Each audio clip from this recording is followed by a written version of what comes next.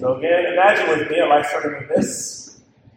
And some of you don't have to imagine this because you might have gone through this with one of your favorite sports teams. This is not really my story, but I know people who this is their story.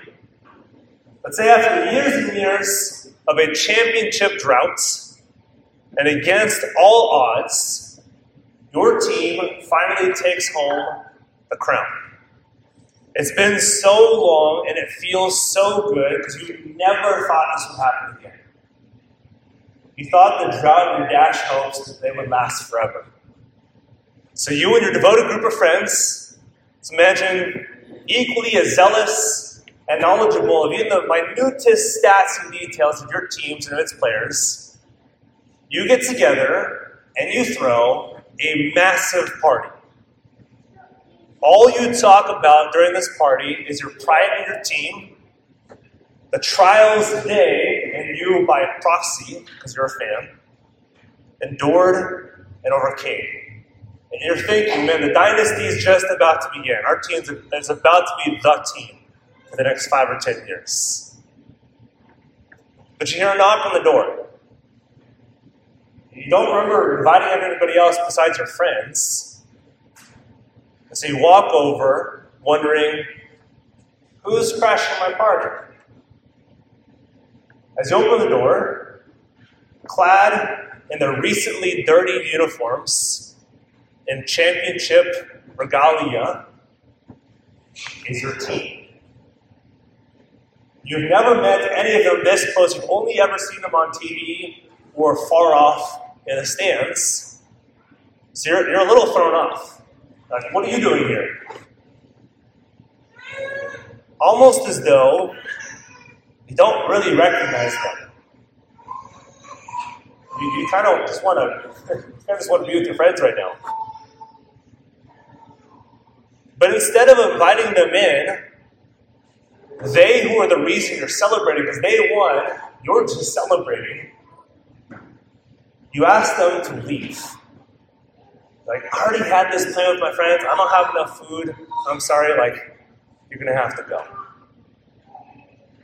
So you ask them to leave that you might do this. And the team, they're thoroughly confused. Like, I thought they would have loved to have the people who actually won the game in front of them and with them.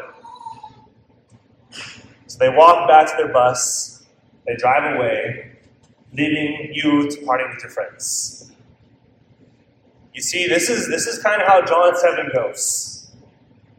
The feast or the party of booze, it's also another way of saying tabernacles. It's usually how the Old Testament talks about this. It's a celebration and remembering the Lord's faithfulness in the wilderness when they're between homes. Lord, where are we going? With Jesus, the temple, again, from John 1, shows up, and they don't only shoo him away, they actively seek to kill him. They'd rather a temporary dwelling place, just like you would rather a party without the team who actually won. In the wilderness and without the Lord, than dwelling in the eternal temple who ushers you into his rest. This is the second of 3 festivals. So John 5 to 10, it tracks 3 festivals in the Old Testament. This is the second one that it tracks. And we talked the last 2 sermons about the Feast of Passover. That's John 5 and 6. Now in John 7, we have the Feast of Tabernacles, the second biggest celebration in the Jewish calendar.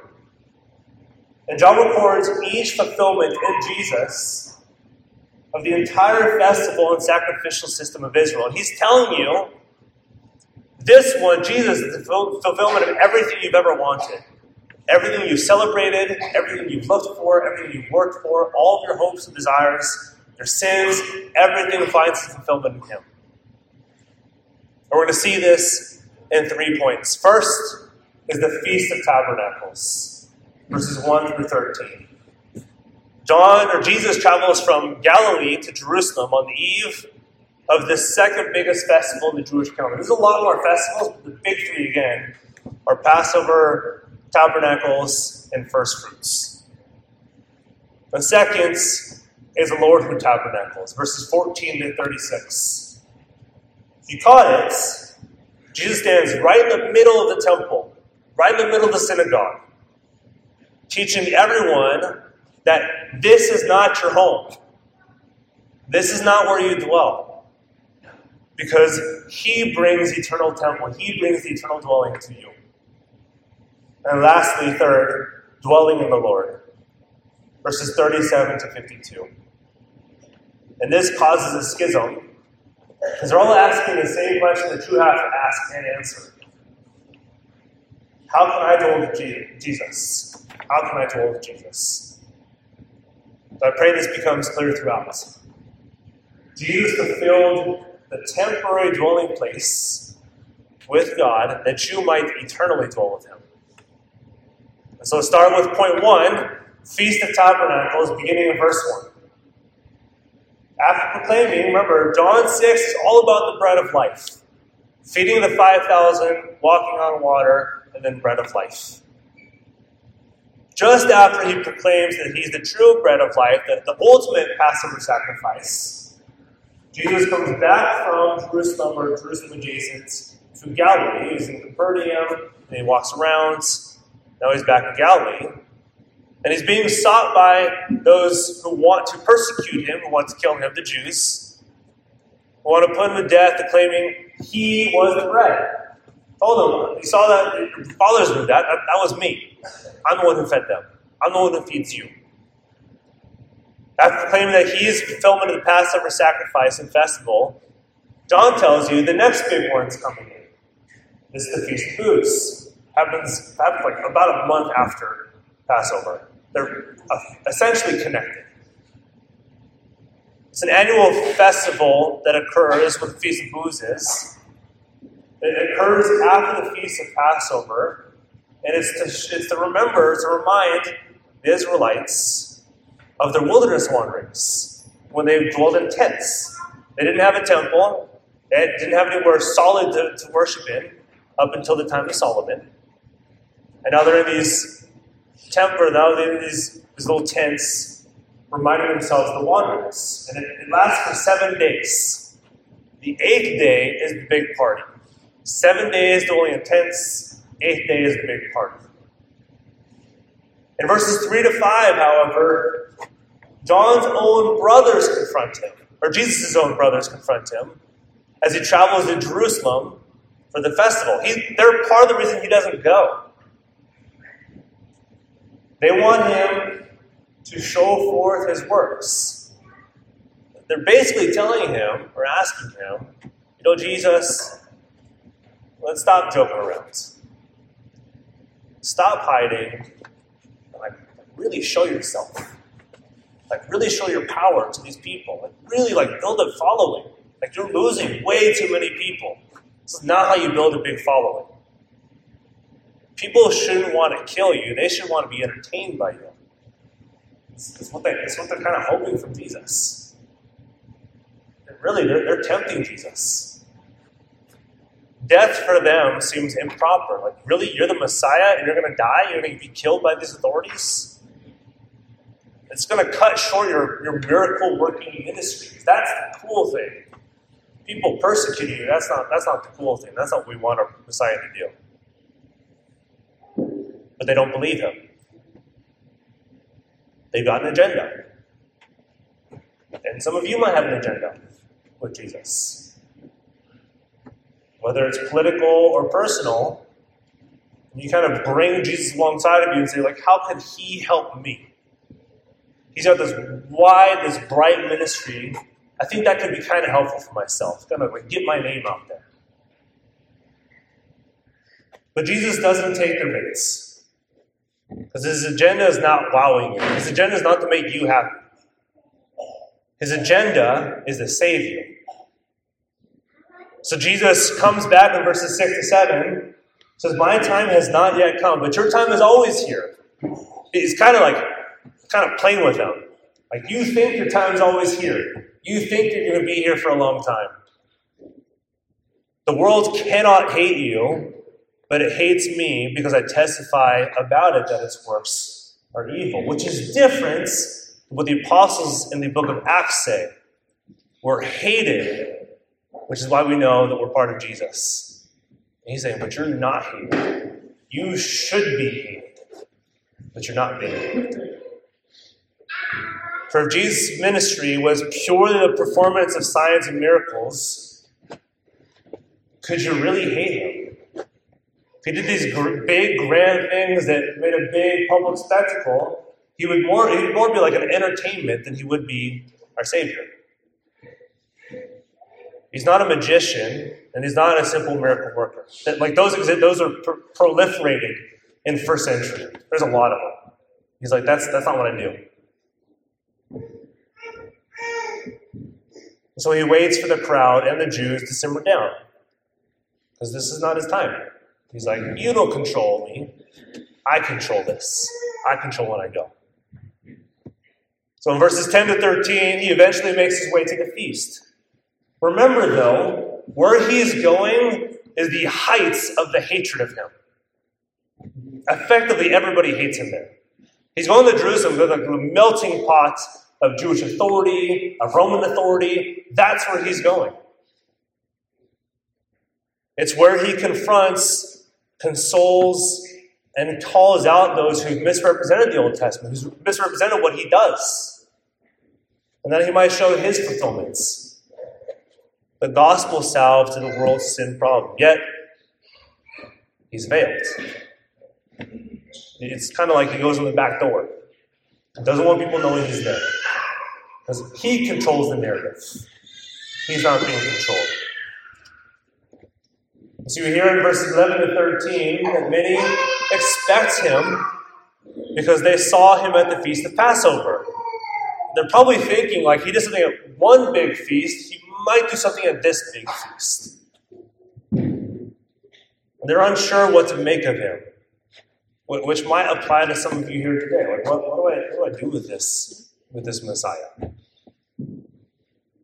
Is what Jesus is saying, is it actually true? Does he actually provide what I need? Because that means I need something. That it's not just within myself. That I need something outside of myself. Because if he's not the Christ, if he's not the Messiah, if he's not the one who brings fulfillments, he's a crazy person. He's out of his mind. He's not just a good moral teacher. He doesn't just give you good platitudes, ways to live by.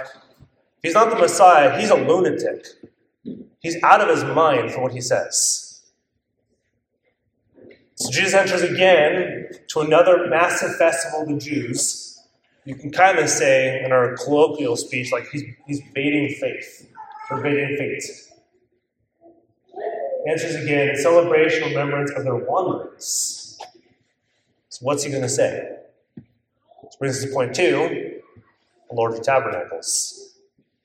If you look at verses 14 to 15, he enters the temple. Where does he walk? Right smack in the middle. You can't miss him. Doesn't go in the front, doesn't go in the back and talks, kind of skirts into the back door, and then plants himself right in the middle of the synagogue.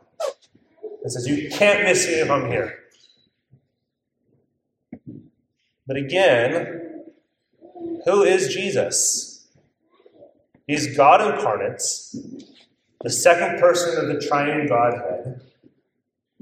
He's both physically, and you can say figuratively, centered himself.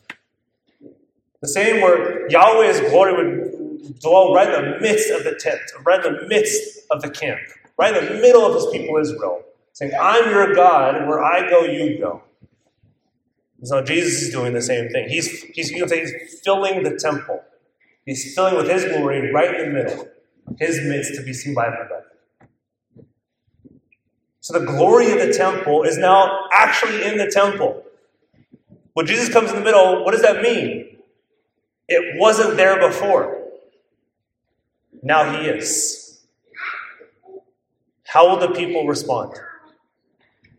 Will they respond with how they should respond? Fearing and trembling, the glory of Yahweh is now in our midst. They kind of do, but really for all the wrong reasons. They don't say, woe is me, like Isaiah 6, like, I can't handle this glory.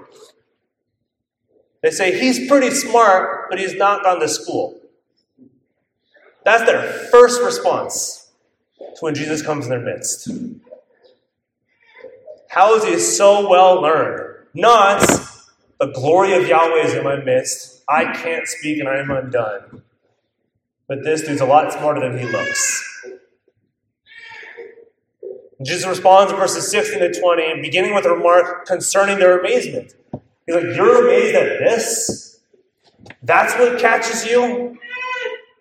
How well learned I am? But not that I just fed 5,000 people, that I'm the bread of life, that I'm about to raise on the third day.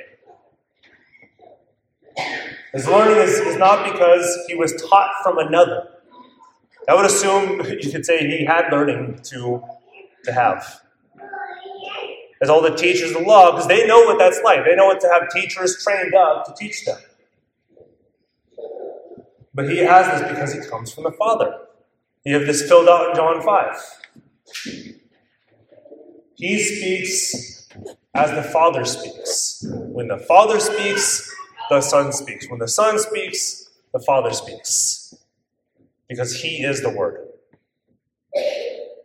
And if you know the Father, you'll recognize Jesus' teaching.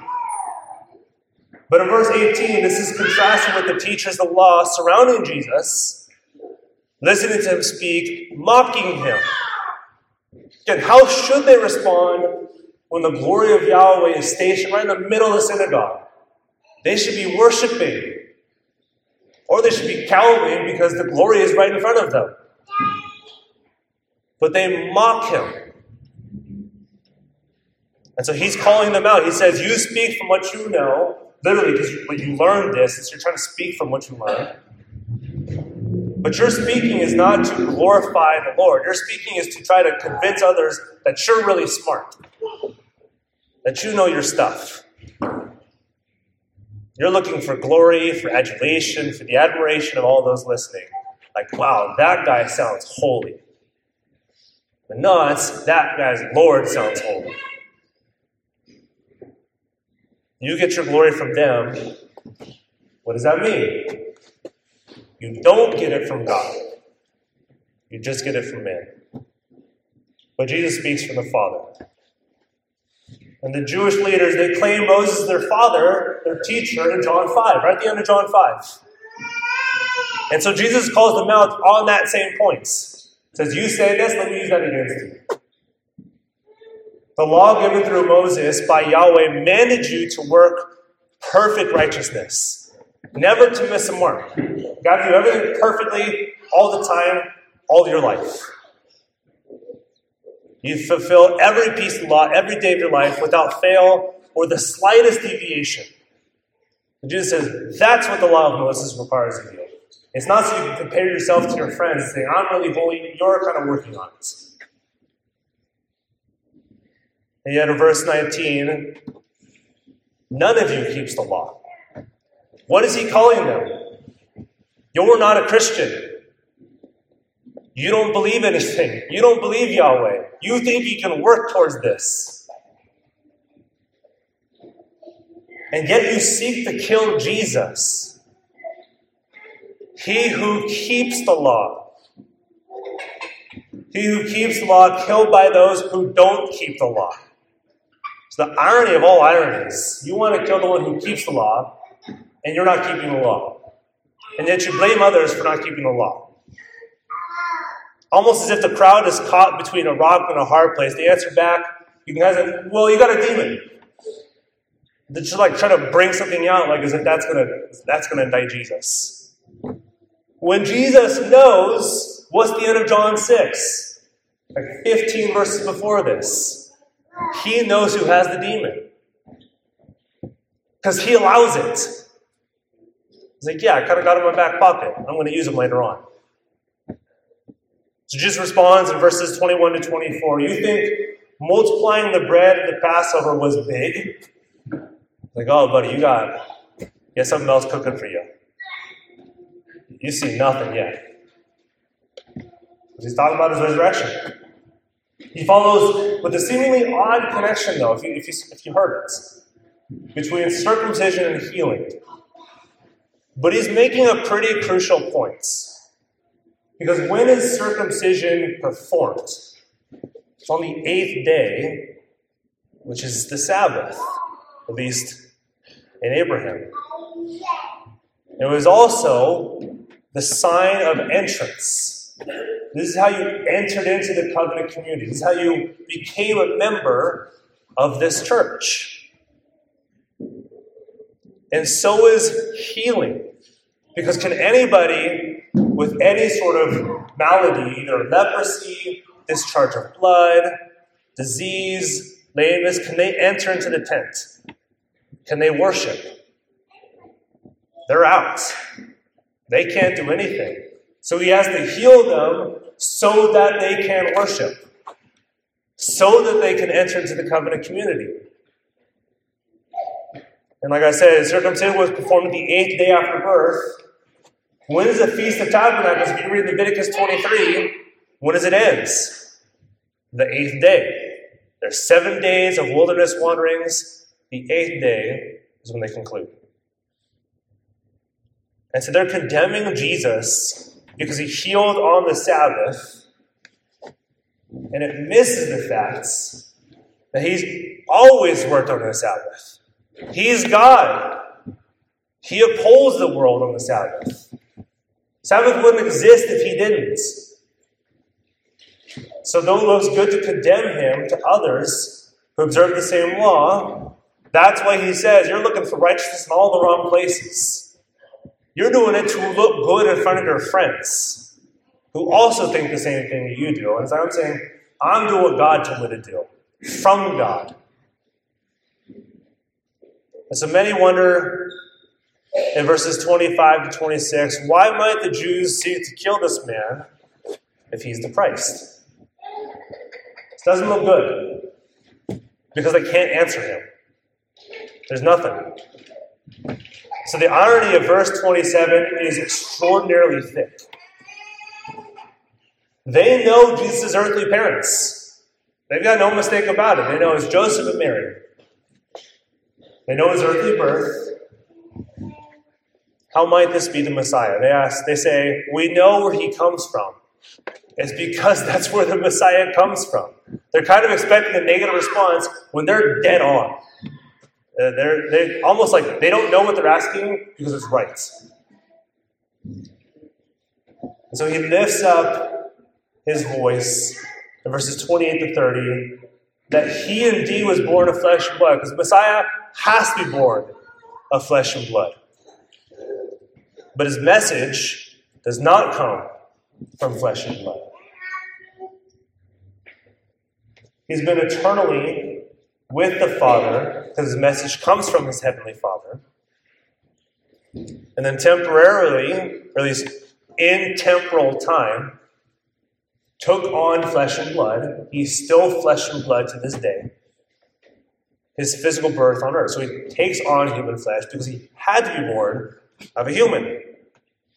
And he knows the Father because he was with him before his birth and continues to be the second person of the Trinity. When he takes on human flesh, it's not like he takes away his Father and says, I no longer know you. He's still the second person, but now enfleshed second person. And so they seek to kill him because they see him, they hear him saying, you're God, but you're a human. You're human, but you say you're God. And he says, but this hour has not yet come when they seek to kill him, and he evades them. He's like, you can't get me if I don't want to be got. You can't arrest me if I don't want to be arrested. If it's not my time to be fulfilled to be arrested. He determines when he's arrested. And it's working on God's perfect plan. This is his Father's plan he's fulfilling. And he's perfectly in agreement because he's of the same divine essence of his Father. That's how they agree. So many believed on him on account of these words in verses 31 to 32. But not the Pharisees and the high priests, who are they in charge of? They're over the temple. They're over this man-made temporary temple. And they're the ones who don't believe in the temple, whom they are celebrating. This is the celebration of the temple, the celebration of the tabernacle, and they don't believe the temple. Again, it's the irony of all ironies. They miss the temple for the temple. They miss the heavenly temple for the earthly temple. Jesus, the true temple in John 1, will not dwell in this earthly temple much longer. So he's saying, I'll be with you for a little time, but for not much longer. For he is going back to his heavenly temple soon. You will seek me, but not find me. It's not because he's hard to look for. Because if you're not born of a heavenly birth, you can't find him. You can't go. It's not inability, it's impossibility. They don't have entrance. You can't get in. So in pure confusion, in verses 35 to 36, everyone wonders, well, then where is he going? If I can't find him, is he going off into the Greek dispersion? The kind of the intermingling of the Jews and the Greeks, where the Jews were persecuted, put into Greek areas. Is that where he's going?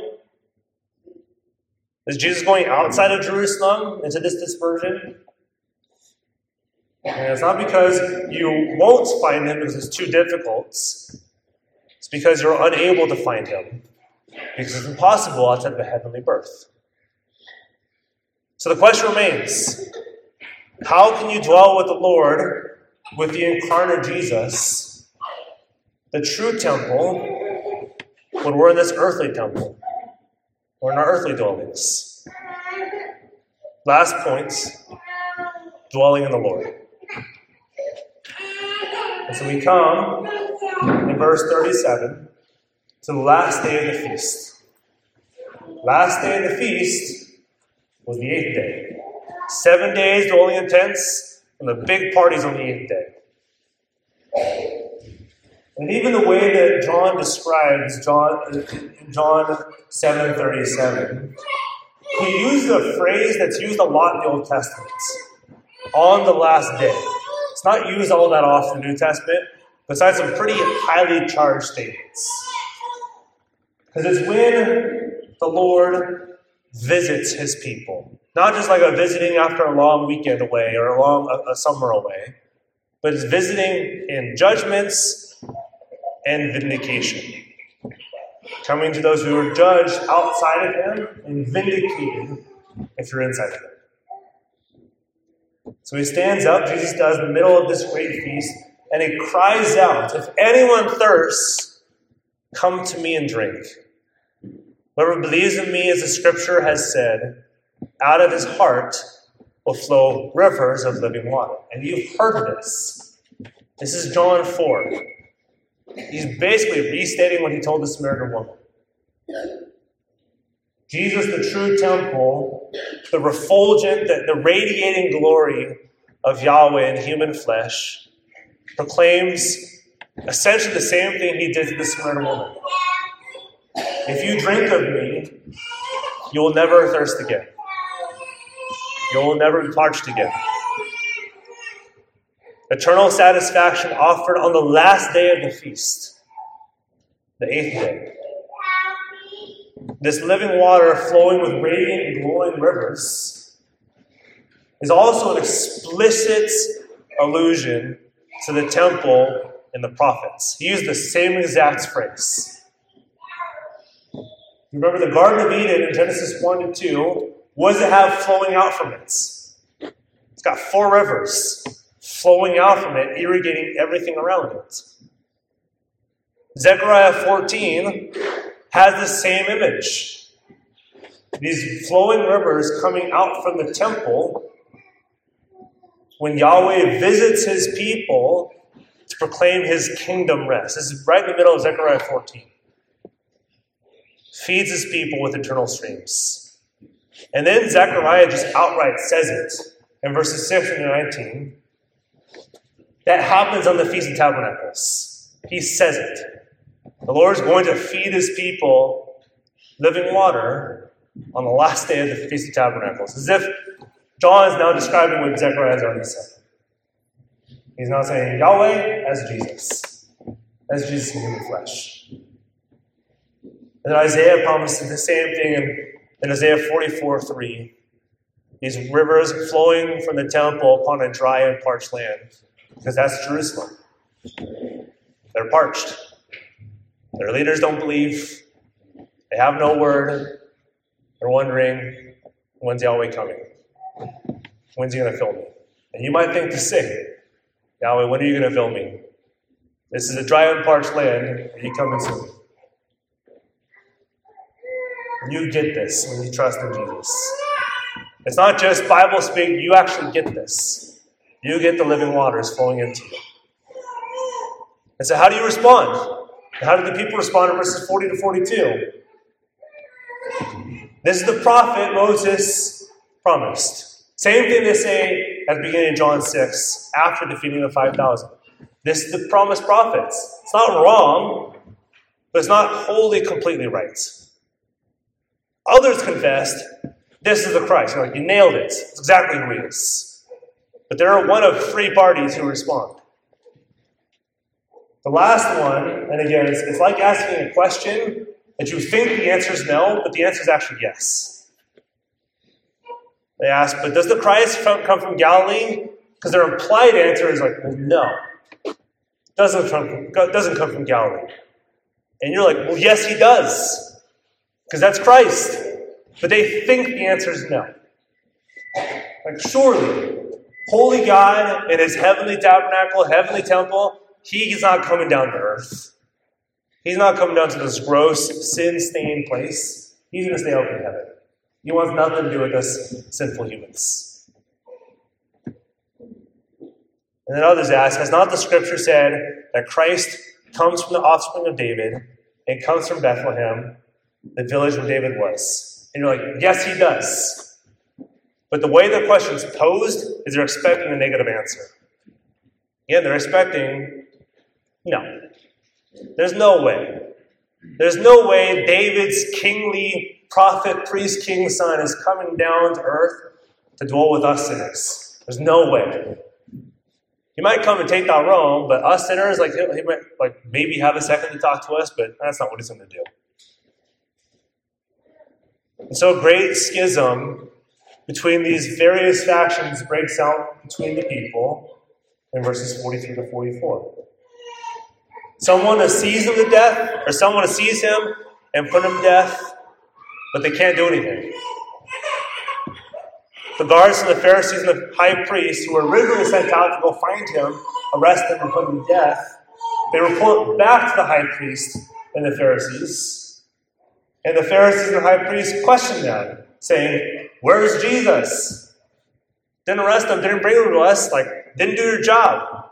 That's what we paid you to do. But then the guards, they catch a glimpse of Jesus' glory. They said, no one's ever spoken like this. Who are they talking to? Their teachers. Those who've taught them the law for years and years and years. They're saying, you don't speak like this. You don't have that kind of authority. Saying without saying it, he speaks as one with authority, which is telling them, you don't. You have no authority. So the Pharisees and the high priests are incredulous. They can't believe those whom they sent to seize Jesus are starting to believe in Jesus. And so they blame this on the ignorance of the crowds. Have they never heard of the law of Moses? Have you been deceived by this guy too?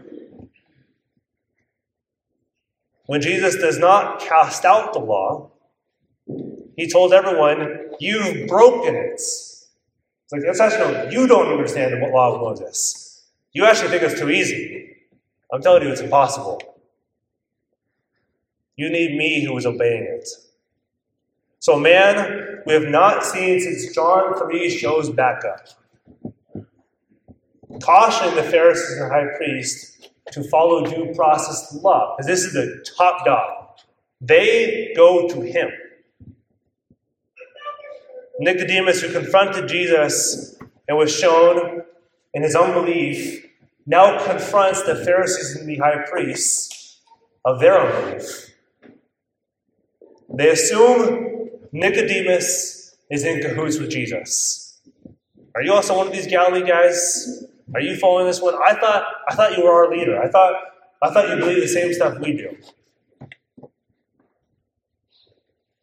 Because surely, they think, Nicodemus is too rational to believe this. He's too smart. He knows the law too well to believe in Jesus. So why is he being duped too?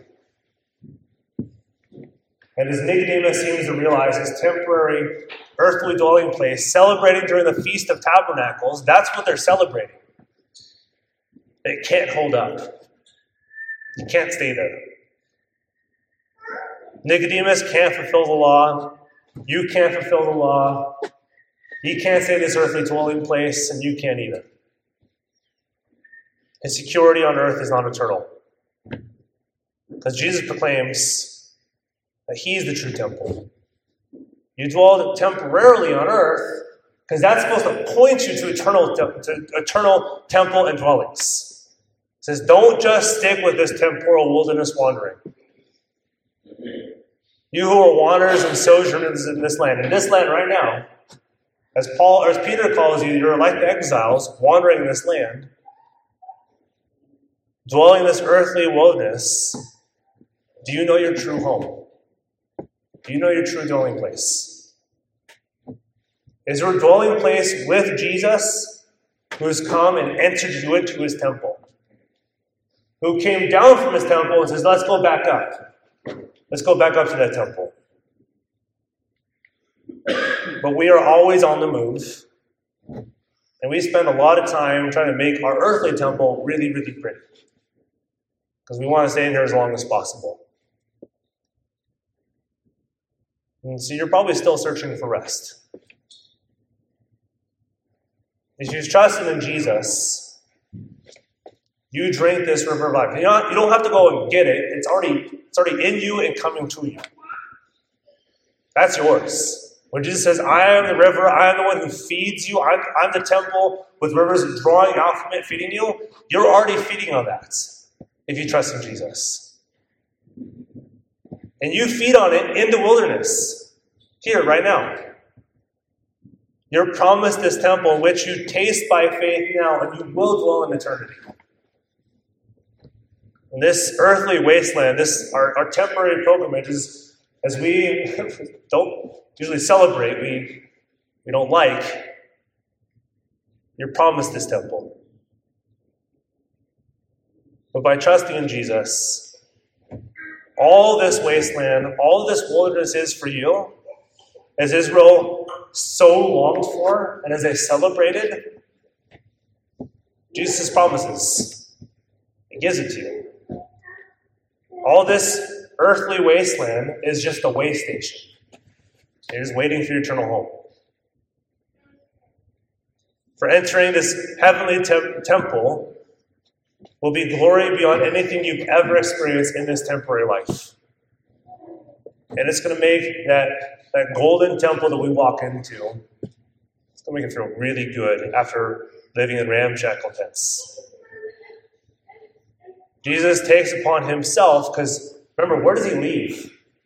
He leaves the heavenly temple to the earthly temple and then brings you back to this heavenly temple.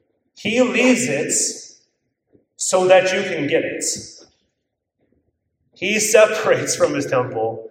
He takes on human flesh and says, I will dwell in this earthly temple so that my people can dwell in the heavenly temple. And you get that. by believing in Jesus. He takes upon himself your wilderness wanderings and fulfills everything by leaving to bring you in. Let's pray.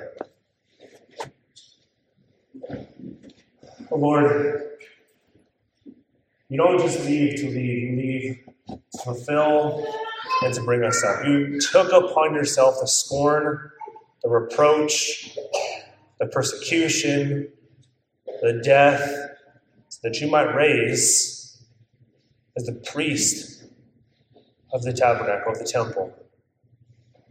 That you dwell there and you don't just invite us, you bring us into the temple. Because you left it, you fulfilled everything, and you brought us home. Lord, and that is where we are now. We have this as a promise, and we will be there when either we die or you come again. Lord, that is ours, because you've given it to us. May these celebrations and festivals remind us that we who dwell in the wilderness will one day go in your temple. Lord, we thank you, we praise you. All this in your Son's name. Amen.